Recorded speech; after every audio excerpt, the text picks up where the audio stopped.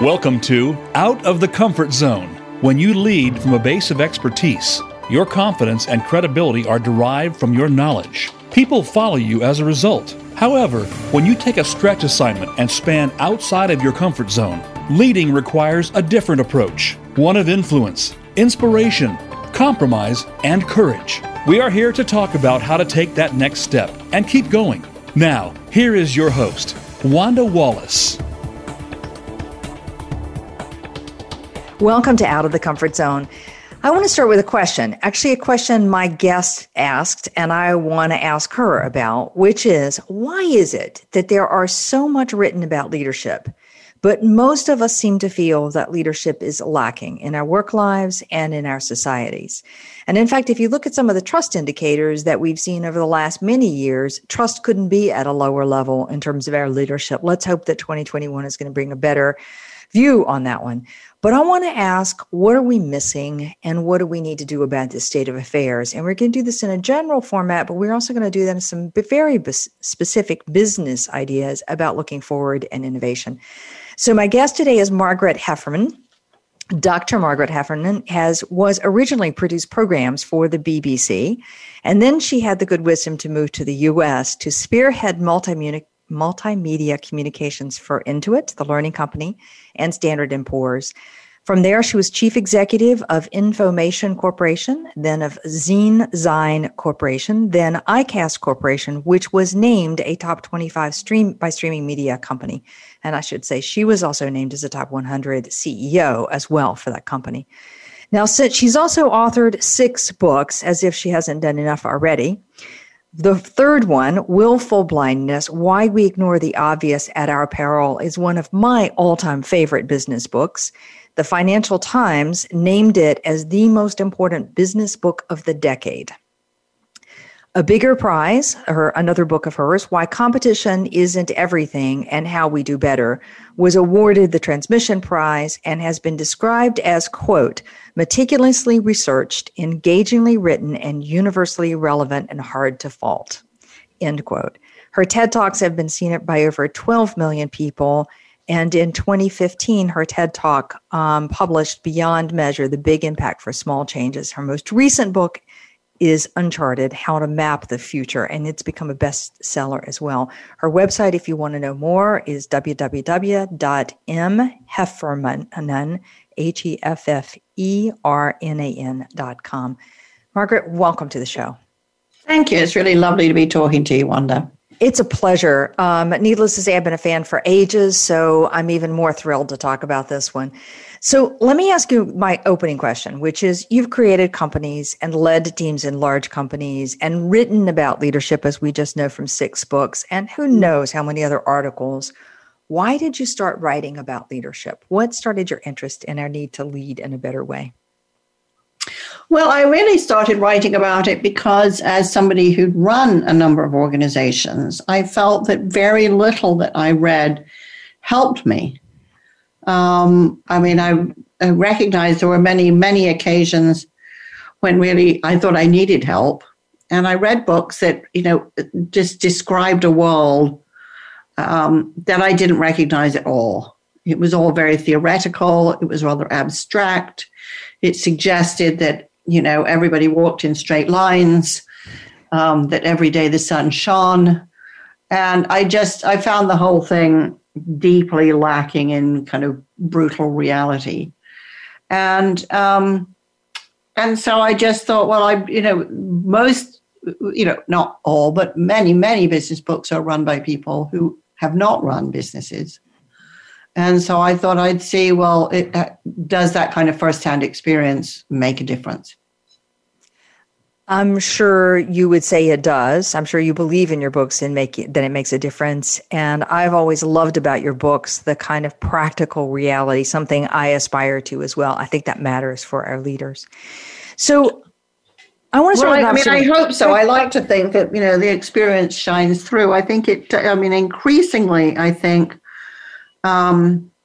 it sort of made me ask kind of different, probably more difficult, more probing questions as to why we get leadership so badly wrong so much of the time. And it's definitely not for lack of books, and it's definitely not for lack of investment. So I think this is quite a big problem. So why do you think we get leadership wrong?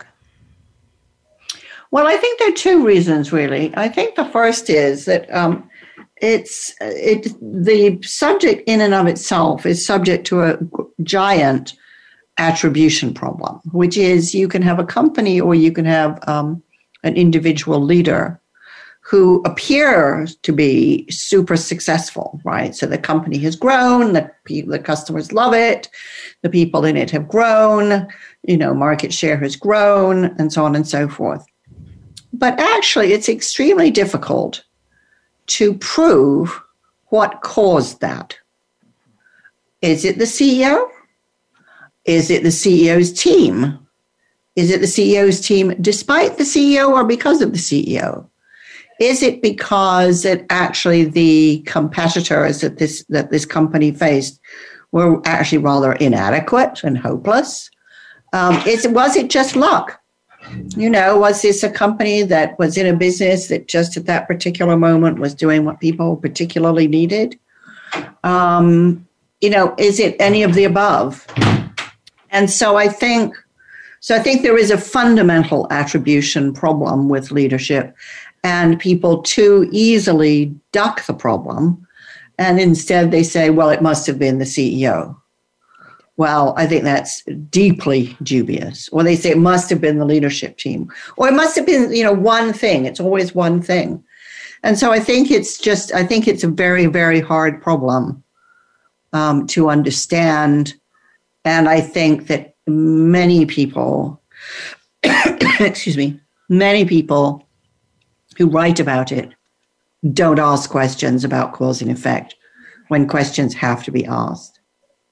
So that's one reason why I think it's very difficult. And I think it's also the second reason is we have a kind of cultural narrative that is very much about soloists. And it's much easier to tell the story of the great person who saved the day. And it's a much easier narrative. And it's very easy to fall into that trap. And I think it really is a trap. Because the one thing I know is that it is impossible to be successful alone. And when you see an organization doing something very clever or very smart or very effective, it's definitely down to much more than one person. So I think, there's also a problem with leadership in the sense that it tries to simplify things that are inherently complex. One of the phenomena I see, and there's a tendency to attribute this more to the U.S., but I see it kind of everywhere in the world. We have the cult of the hero. Yeah. Sometimes it's the hero who knows more than everybody else, so the expert who can kind of solve this problem. Sometimes it's the cult of the visionary who can see around corners and into the future and sees exactly the strategy that's going to make a difference. And sometimes it's just the personality that's so charismatic. But there's this cult of we want this ideal hero to follow who will make everything great. Yeah. And what that implies is we just keep looking for the one as opposed to what I think you're arguing, which is digging into the organization itself. Am I right? Yeah, that's spot on. Absolutely. Okay. So I think it's kind of infantile, to be honest. Okay. It's sort of, it's kind of wanting the ideal dad or something, or a fairy godmother or somebody. I mean, it's fundamentally childish to take something as complex as business and think that you can explain it all with, individuals, I think. Yeah. Plus, we have the book industry that would like to tell the stories of the CEO and the great success, and here's the CEO to follow, and, legacy and all those things that add to the complexity of it. So how do we start to change that in our own organizations and everywhere we look so that we start to see the complexity of business and the complexity of leadership? Well, I think, it's so complex. It doesn't really matter where you start, I think. I mean, I think CEOs, many of the very best CEOs that I've known, absolutely understand the problem. They don't think when their business is successful that it's all them. Yeah. they know that it's down to multiple factors. And most of them will also credit luck. Mm-hmm. So I think it certainly starts with a certain amount of humility. I think it also requires that we understand that that business and leadership, these are not sciences, and they aren't really subject to scientific scrutiny. You can't do an experiment, with 100 businesses that are all identical and see which individual decision makes a difference. Every company is different. Every day is different. Every product is different. Every customer is different. So I think we have to get away from this attempt to find rules as cast iron as the rules of physics, and recognize that we're always going to be talking about something which is going to change, which is inherently complex. So there are patterns that may not repeat themselves, but where we can examine, and look for principles which seem by and large to do better than others. But I think we have to keep a really wary lookout for the degree to which those things can keep changing, because the world changes and because business operates in the world. And, as an example, I would say that, for many years, decades actually, there was a pretty consistent belief across large organizations that assessing people and ranking people and getting rid of the bottom 5 to 10% and sort of training, developing, and rewarding the top 10%, that this was a jolly good thing to do. And, most of the Fortune 500 companies did it, and many still do it to this day. And there is a kind of phony scientism about this that suggests, well, it's, it's a Bayesian curve, therefore it has some kind of remorseless logic. And yet, GE itself very quietly, having loudly proselytized this process, very quietly retired it, because when they finally examined the data, what they discovered is actually this very expensive, rather punitive, really rather ugly process. It actually didn't make any difference to people's productivity or the productivity of the company as a whole at all. So I think whenever we come across these panaceas, do this because a great company does it, so it'll be great for everybody, I think we have to be very, very skeptical. And I think we have to be, I think of leadership as a capacity to think for oneself. I think of leaders as people who do think for themselves. And I think we need to be much more thoughtful about developing critical thinking and skepticism as opposed to hero worship. Wow. You said a lot in that one, Margaret. Let me come back for a moment to this whole notion. And we write that one, and critical thinking. I want to come back to the skepticism or the frustration with this assessment, the ranking, the bottom 5%, just training and developing the top 10%, like the rest of the 90 didn't matter at all and they don't need to be developed. Always bugged me. And I watch people being ranked and know that there are so many flaws in that process. It's unbelievable. And you think that you're doing a good job on the whole, and show me, I would say, bah humbug. One of my colleagues, Peter Wright, in fact, is fond of saying, if you would just take the number of hours that an average manager puts into just executing the performance management process, writing the reviews, attending the meetings, the calibration, communicating the messages, and multiply that times the number of employees they have in their organization and give me an average dollar figure for that hour of time, we are wasting hundreds of millions in every organization, if not more. And you have to say, for what? Because nobody's ever happy with it, not even the top 10%. Right. So what do we do instead? Well, I think, it's interesting because my friend Patty McCord, is blistering on this subject as to what a gigantic waste of time, effort, and money it is. And actually how deeply demotivating it is. In my book, I wrote A Bigger Prize. And I looked at this, and you don't have to be a mathematical genius to realize that if on this curve the big pressure is at the top and the bottom, then the best, safest place to be is in the big fat middle. In other words, if it incentivizes any kind of behavior, it incentivizes mediocrity. Just be deeply, deeply average, and you'll probably be okay. So what do we do about it? I think we have to, and I'm just always amazed. I find myself saying these things. We have to get accustomed to having much more trenchant, relevant, meaningful conversations with people face to face. Not a formula, not a tick box, not a nonsensical psychographic profile, a real heart-to-heart conversation about, what's it like working here? What are you doing that's stupid? What are you doing you wish you weren't doing? What could you do more of? What do you think your contribution is here? How can we do more for you, and how can you do more for us? I mean, one of the most profoundly motivating management techniques, if you like, is to take an interest in people. And yet what we mostly have been doing is coming up with bureaucratic systems, some of them automated, which do exactly the opposite. They make everybody feel like they're just a widget.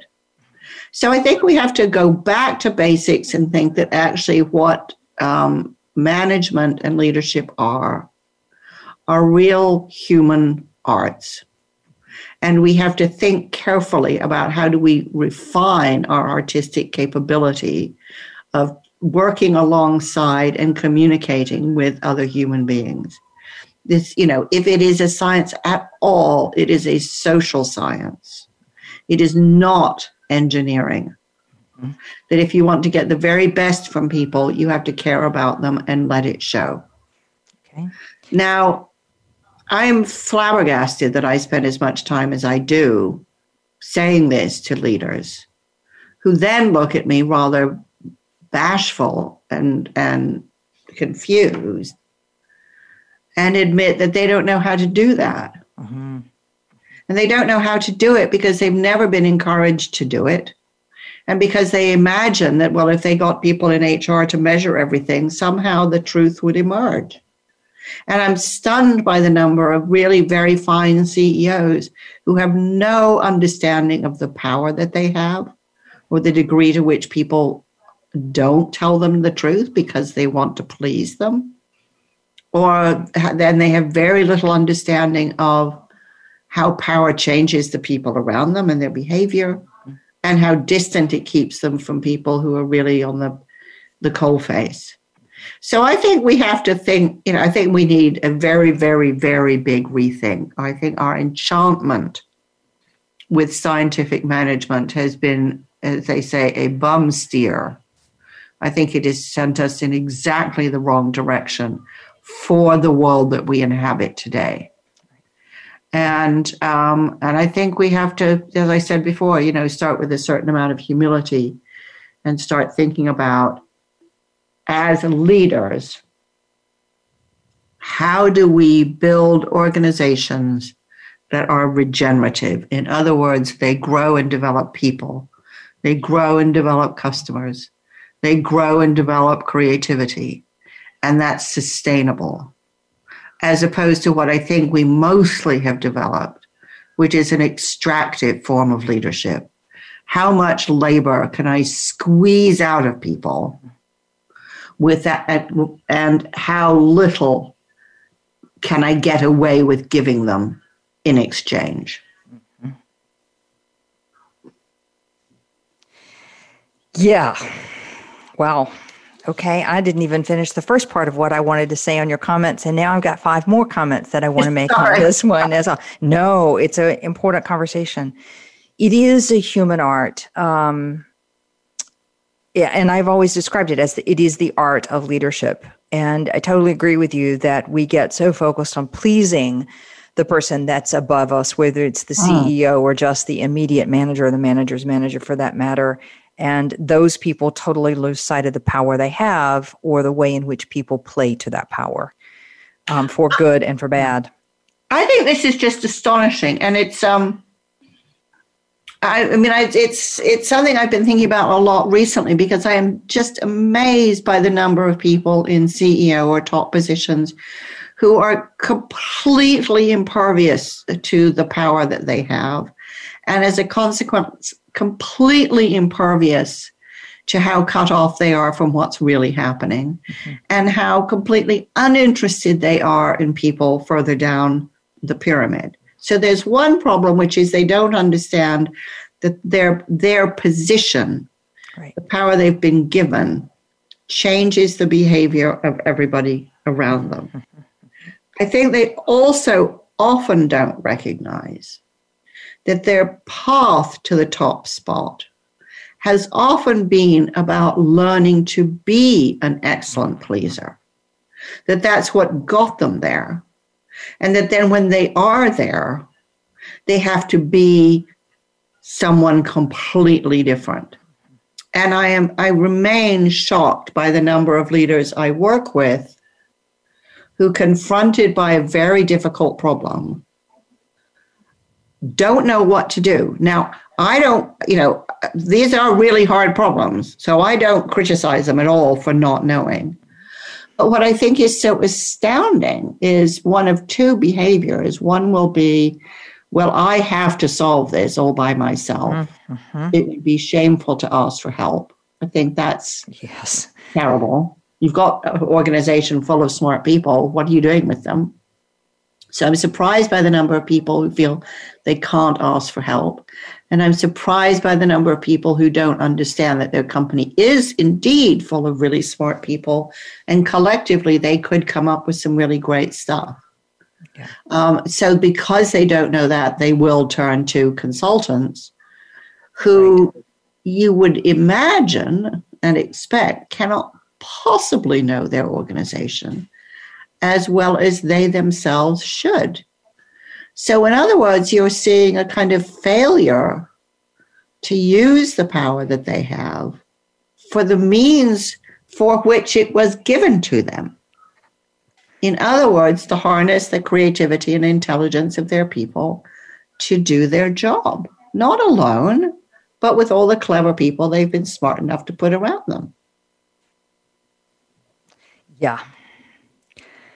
The number of people that I interact with, and I'm going to point particularly as I'm coaching women and people, minorities, struggle with this fear that if they say, I don't know how to do it, or if I can't do it by myself, that somehow they are weak or not acceptable or going to get rejected. I mean, that's just appalling because that's a bad practice to begin with. So anyway, I'm totally 100% with you.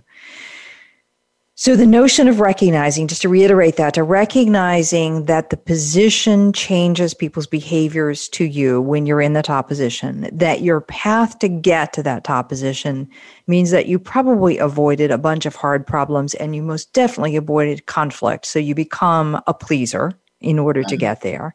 And that now that you're in that top position, you have to recognize your power in a different way and use it for a different purpose, which I loved you said is harness the creativity, intelligence of the people that are around you. Now, we were talking before about assessments and year-end performance reviews and rankings and all of that jazz. And you also slid another thing in that sentence that I want to go back to, which is that we should be developing the skepticism and critical thinking of people. Okay, and recently I've been writing about this of saying what we need is more perspective and less skill. Is my language for it. But say more about what you think about why we need this critical thinking and skepticism, and what does it look like to do it? Well, I think we need it because it's very difficult in a very complex environment, which is the environment in which all of us are working these days, to see the whole picture. I mean, the business environment is too complex for anybody to see everything that's acting on everything that's having an impact on your business. So you have to have multiple perspectives. There are all sorts of things that other people will notice that you won't. I can think of a conversation I had today with a number of EXCO members who were having a particular difficulty. And they all thought it was one kind of problem, Well, most of them thought it was one kind of problem. And then one other person said, well, maybe it's actually this kind of problem. At which point, the conversation got really interesting. And then they started thinking, actually, it was not a single problem, although it might manifest as such, but it was a problem that had a lot of different facets to it. And therefore, doing one thing was not going to solve it. It was going to need quite a lot of things to address it. And that actually, there was not going to be a silver bullet for this particular issue. And it was actually a really beautiful example of how when you have people with different perspectives and life experiences and expertise and so on, you can start to understand an issue or an opportunity really, really well in a way that alone you simply can't.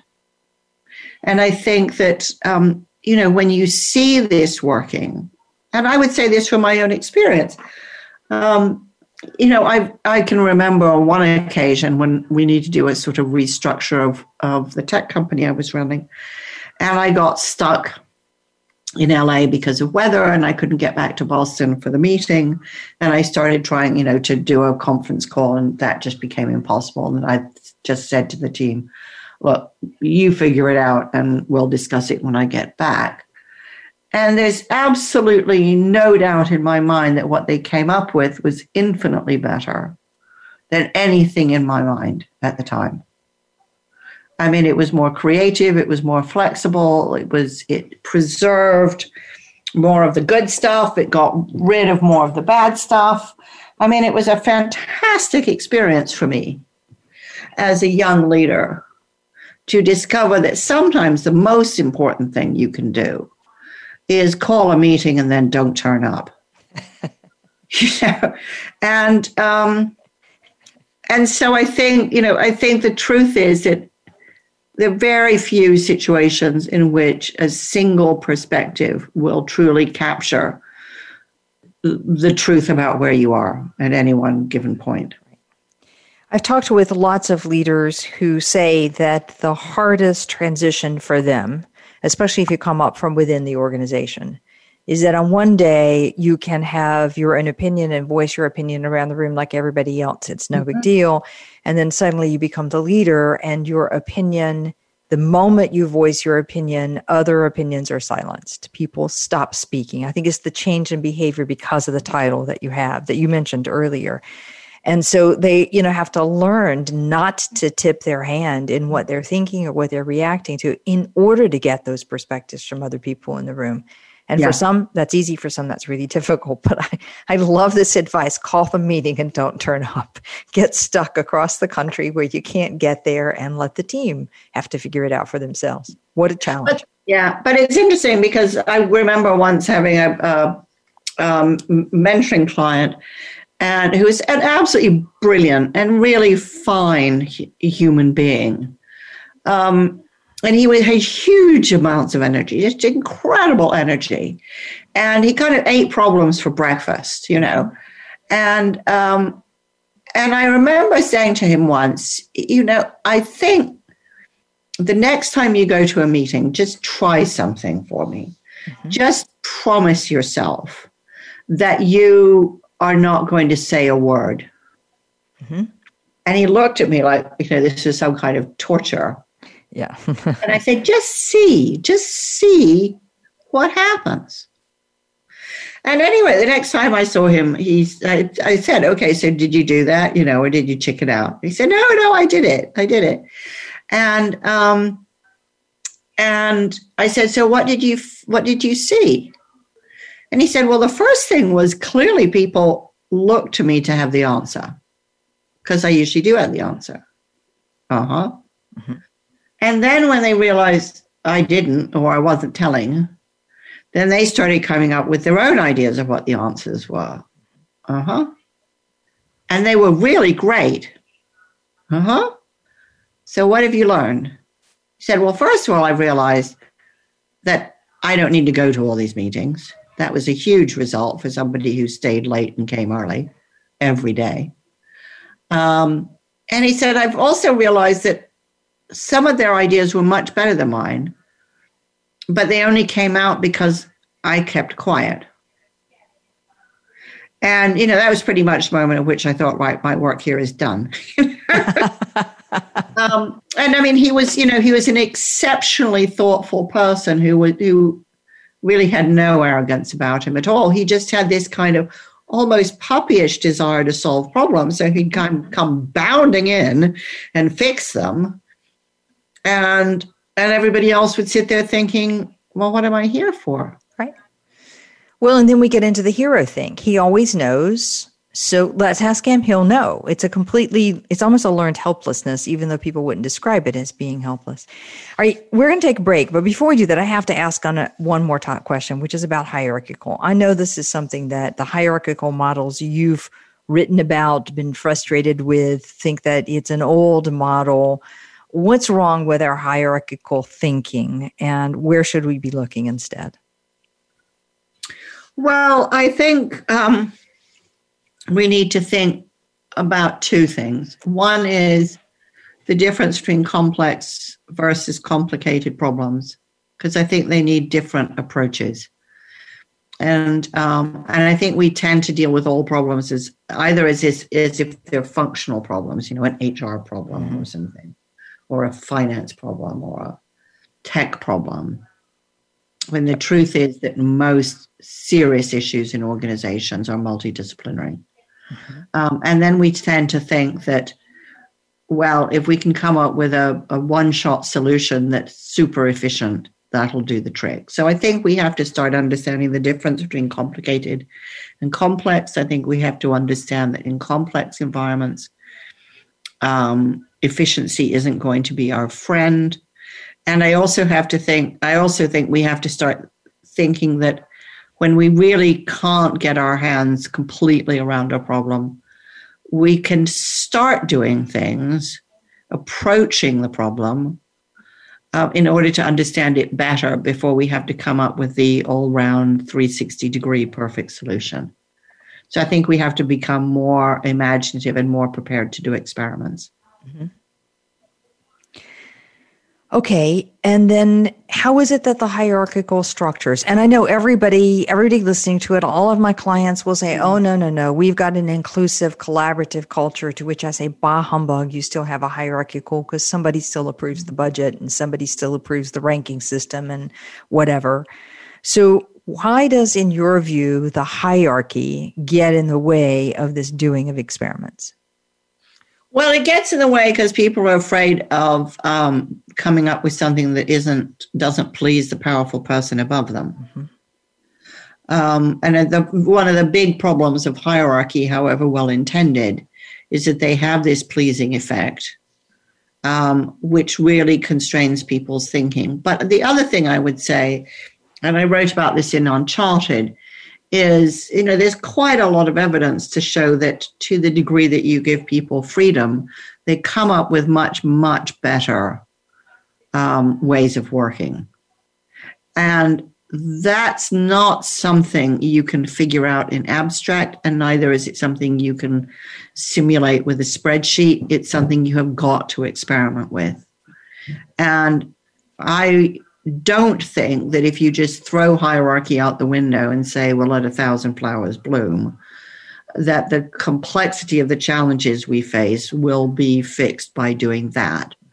But I do think that there are structures and ways of working together that release a lot more creativity and, interestingly, accountability.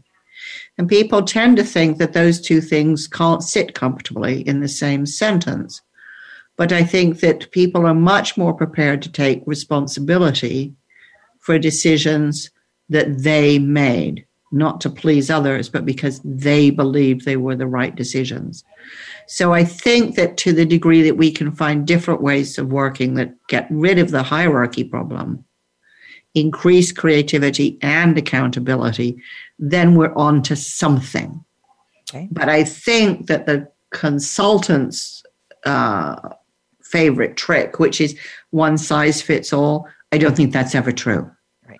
I think you have to be very thoughtful about how does this work with my team or my organization in this country or in this kind of industry, because I think the detail and the nuance is fantastically powerful.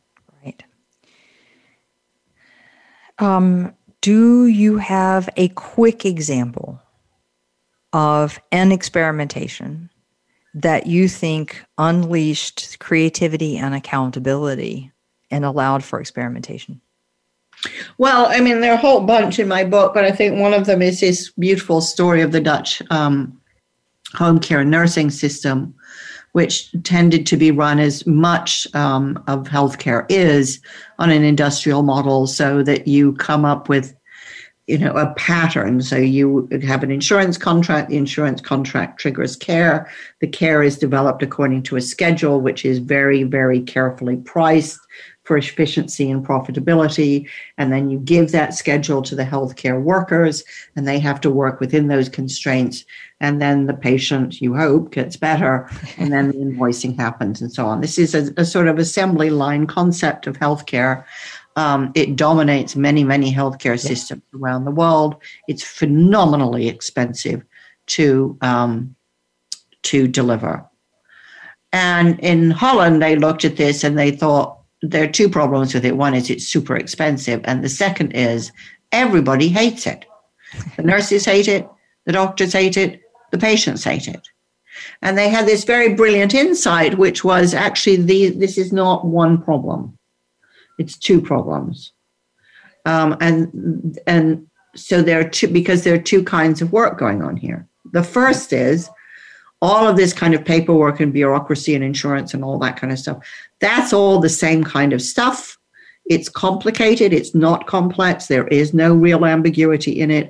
That's fit for automation. And we should use technology to the hilt to streamline this stuff. But the difficulty with healthcare is that every patient is different. And you can have two patients leaving a hospital on the same day, having had the same procedure, whose recovery experience will be radically different. So this is complex. There are all sorts of other factors, their mental state.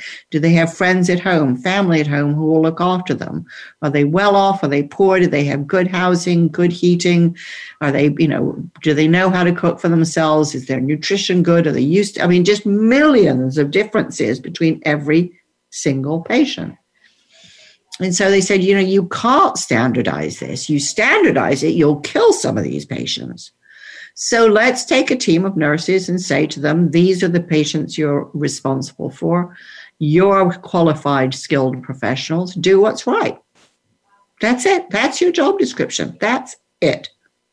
And the consequence of this experiment, which they did with 40 patients and 10 nurses, the consequence of the experiment was that the patients got better in half the time, and the cost of nursing from beginning to end, the whole process, fell by 30%. And you could look back on this and say, well, that's interesting. They took all the hierarchy away. But that's not why they did it, right? They did it because it was a miserable system. And they wanted to find different ways of doing it. And, of course, getting rid of the hierarchy just saved them a fortune. It strikes me, so we're coming back to this whole notion of thinking about the problems that you have in your organization, assuming you can't have all the perspectives that you need for those problems, and separating them into classes. Some are complicated and systematized and can be automated, and there's ways of streamlining that kind of in the classic sense that's going to be effective. And some of them are not going to work that way. And we separate out the classes of problems. First, we understand the nature of the problems we have, what it's really about, and then we separate them out. And then we devise experimental solutions for the ones where they're particularly complex. Is that a reasonable summary? A simplistic summary of what is a very complicated process. All right. Yeah. Okay, this is perfect moment for a break. So let's take a quick break. With me today is Dr. Margaret Heffernan, The book that we're going to talk about in the next half is a brand new one called Uncharted, How to Map the Future. But as we can tell, we've been talking about Margaret's experience in running her own corporations, in advising CEOs and executive teams, and of her 6 books on the wisdom of how to think about leadership from a more practical, human-centered, artistic way of thinking. We'll be right back. Become our friend on Facebook. Post your thoughts about our shows and network on our timeline. Visit facebook.com/Voice America. If you want more information on the articles, books, coaching, and seminars we offer, go to our website at www.leadershipforuminc.com. You're sure to find some helpful links, videos, and more to help you create a winning strategy for your organization. Leadership Forum, Inc., helping organizations get it and keep it. This is Wanda Wallace, host of Out of the Comfort Zone. Do you find yourself in a role where your team knows more than you know? Are you struggling to see how you now add value? For years, I've coached leaders who have moved beyond the comfort zone of their expertise and have developed a methodology to help them make the leap and go on to do more. All of those tips are now packed into my new book, You Can't Know It All. Visit our website at leadership-forum.com or tune in to Out of the Comfort Zone for more insight. Have you friended us on Facebook yet? Why not? Just go to facebook.com/Voice America or search for the keywords Voice America. Once you are part of our Facebook network, you'll receive daily messages about what's happening with our shows, this week's featured guests, and new happenings at the Voice America Talk Radio Network. And you can add your voice to the always active discussions on our timeline. Just go to facebook.com/Voice America or search for Voice America.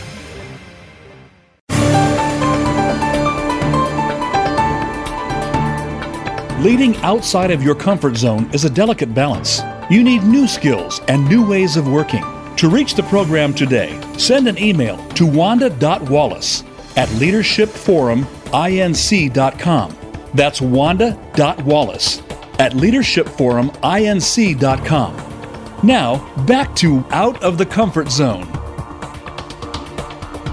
Welcome back. With me today is Dr. Margaret Heffernan. And at this segment, we're going to talk about Uncharted, how to map the future. I think what strikes me in the last bit of conversation is both Margaret's wisdom in her own experiences of leading and of guiding leaders and mentoring leaders, but recognizing that there is no formulaic answer to all the problems that we've been facing, and that we've got to take an approach that's both more artistic oriented as well as more experimentally oriented with many different perspectives. That's summarizing a whole host of pieces of conversation where there's lots of bits of wisdom in there in one sentence.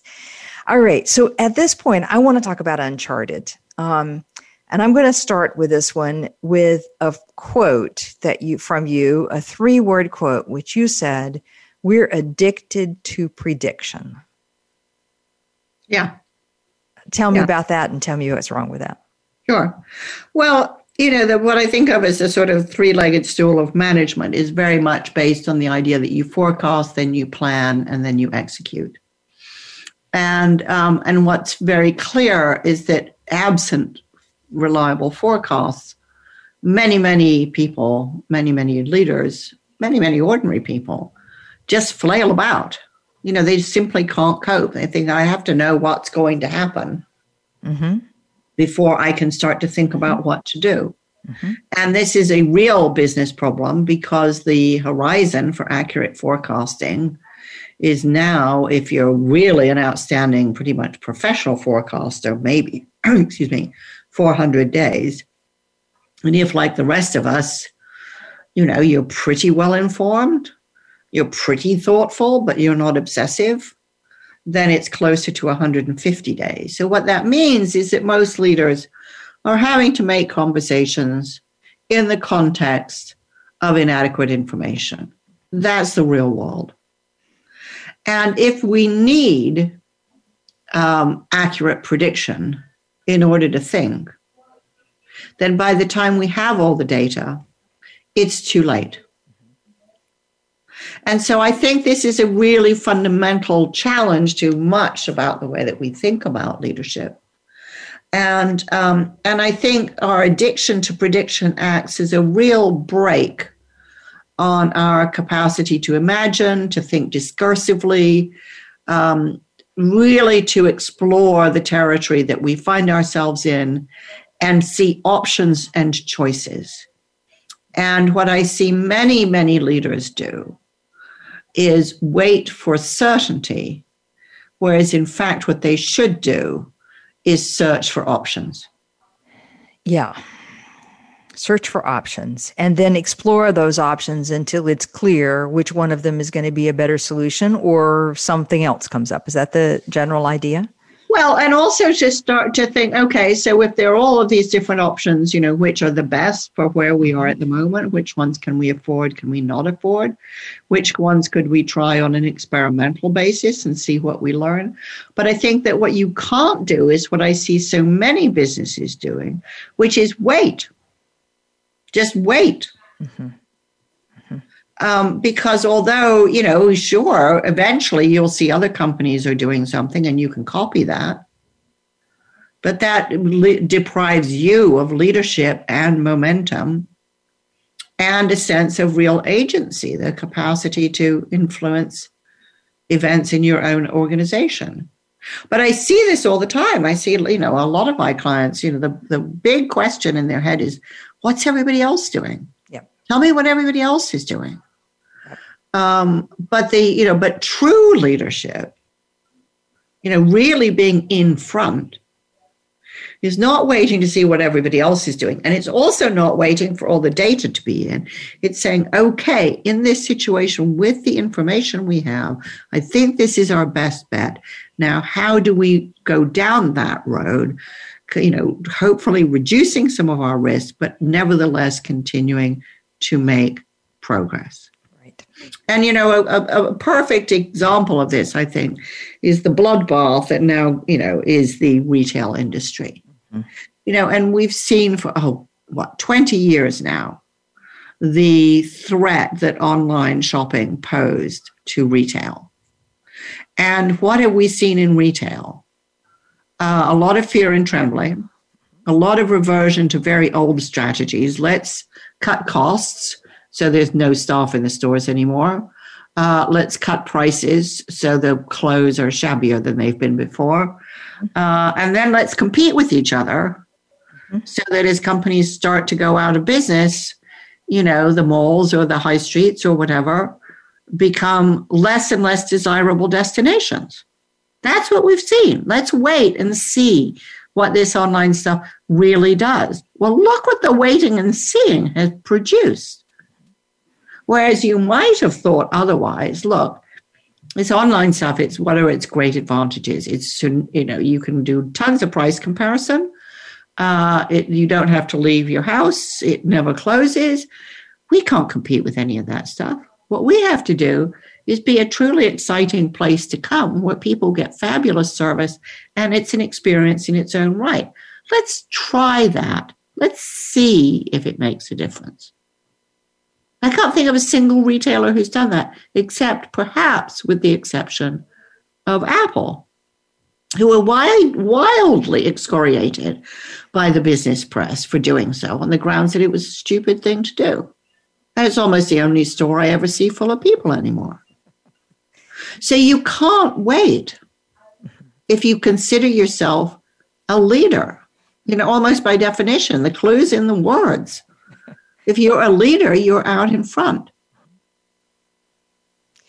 It's interesting about the retail industry. I remember reports more than a year ago, so almost 24 months ago, about what was going to happen to the retail and about the demise of the industry. I mean, the data were really clear that this is an industry that is not going to survive in its current state of affairs. And that was true without COVID happening. And all COVID has done is just accelerate it. Right. So I think the clues are always there. We just refuse to listen to the clues, or we wait for data to confirm what we want to hear as opposed to the data that are actually present. Well, yes, but you also have to say, how much data do you need? It's true.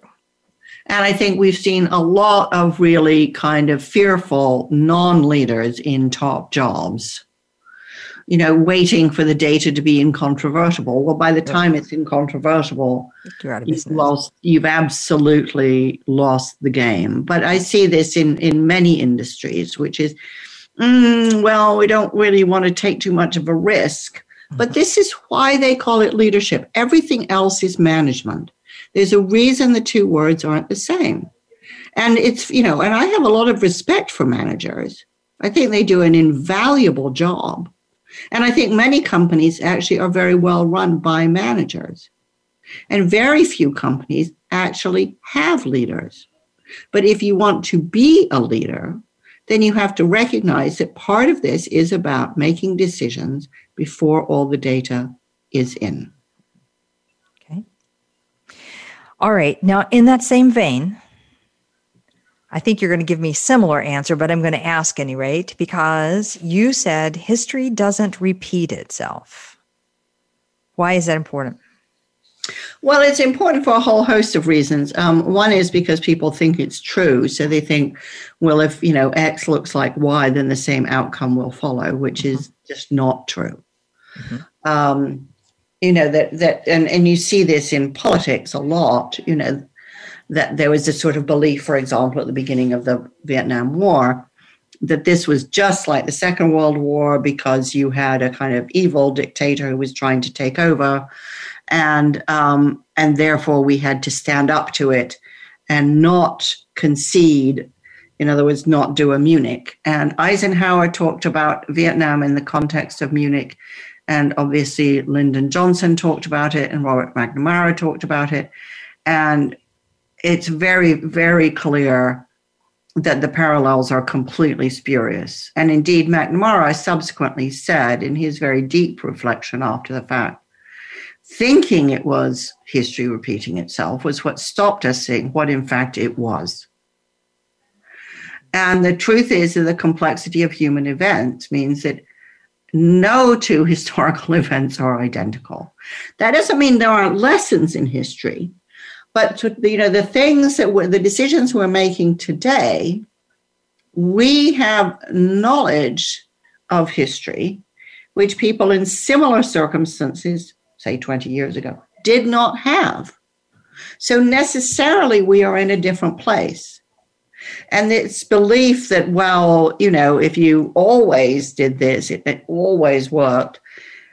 It's never true. You have to look at what's the difference between now and then, not what's the same. Because if you look at what's the same, you will overrate continuity and underrate the differences, the discontinuity, which very often is where both the threat or the opportunities lie.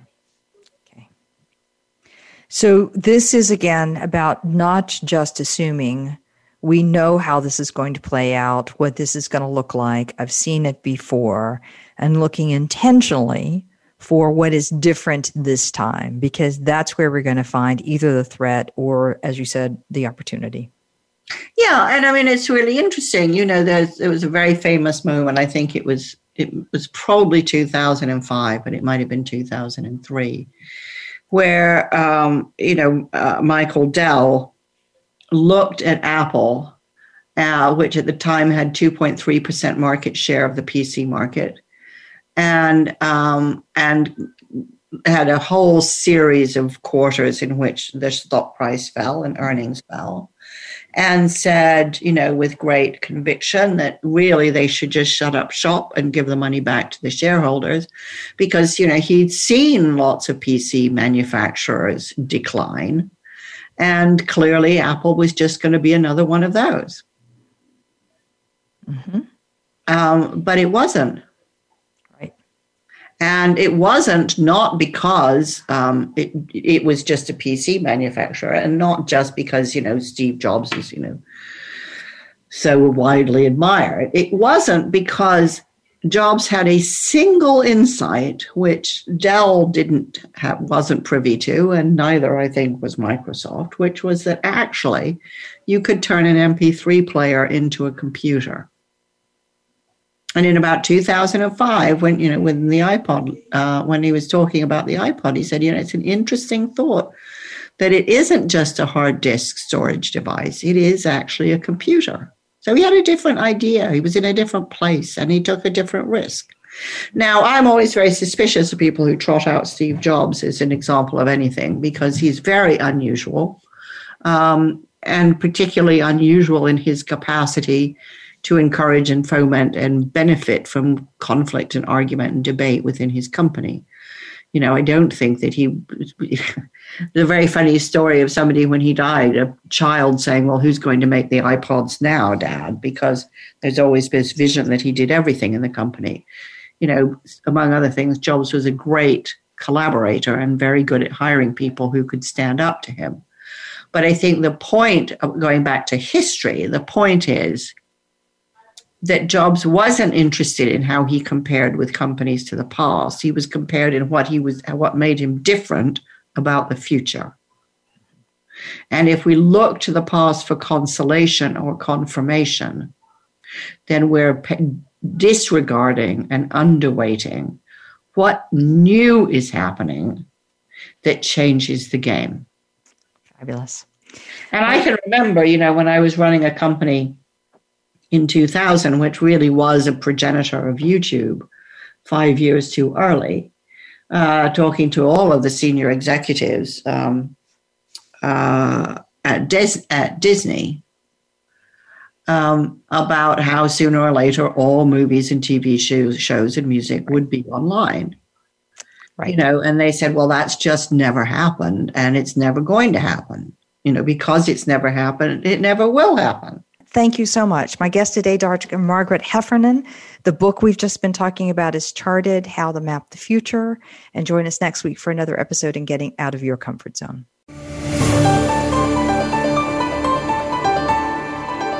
Thank you for joining us today. Tune in for another edition next week with Dr. Wanda Wallace on the Voice America Business Channel. Reach outside your comfort zone this week.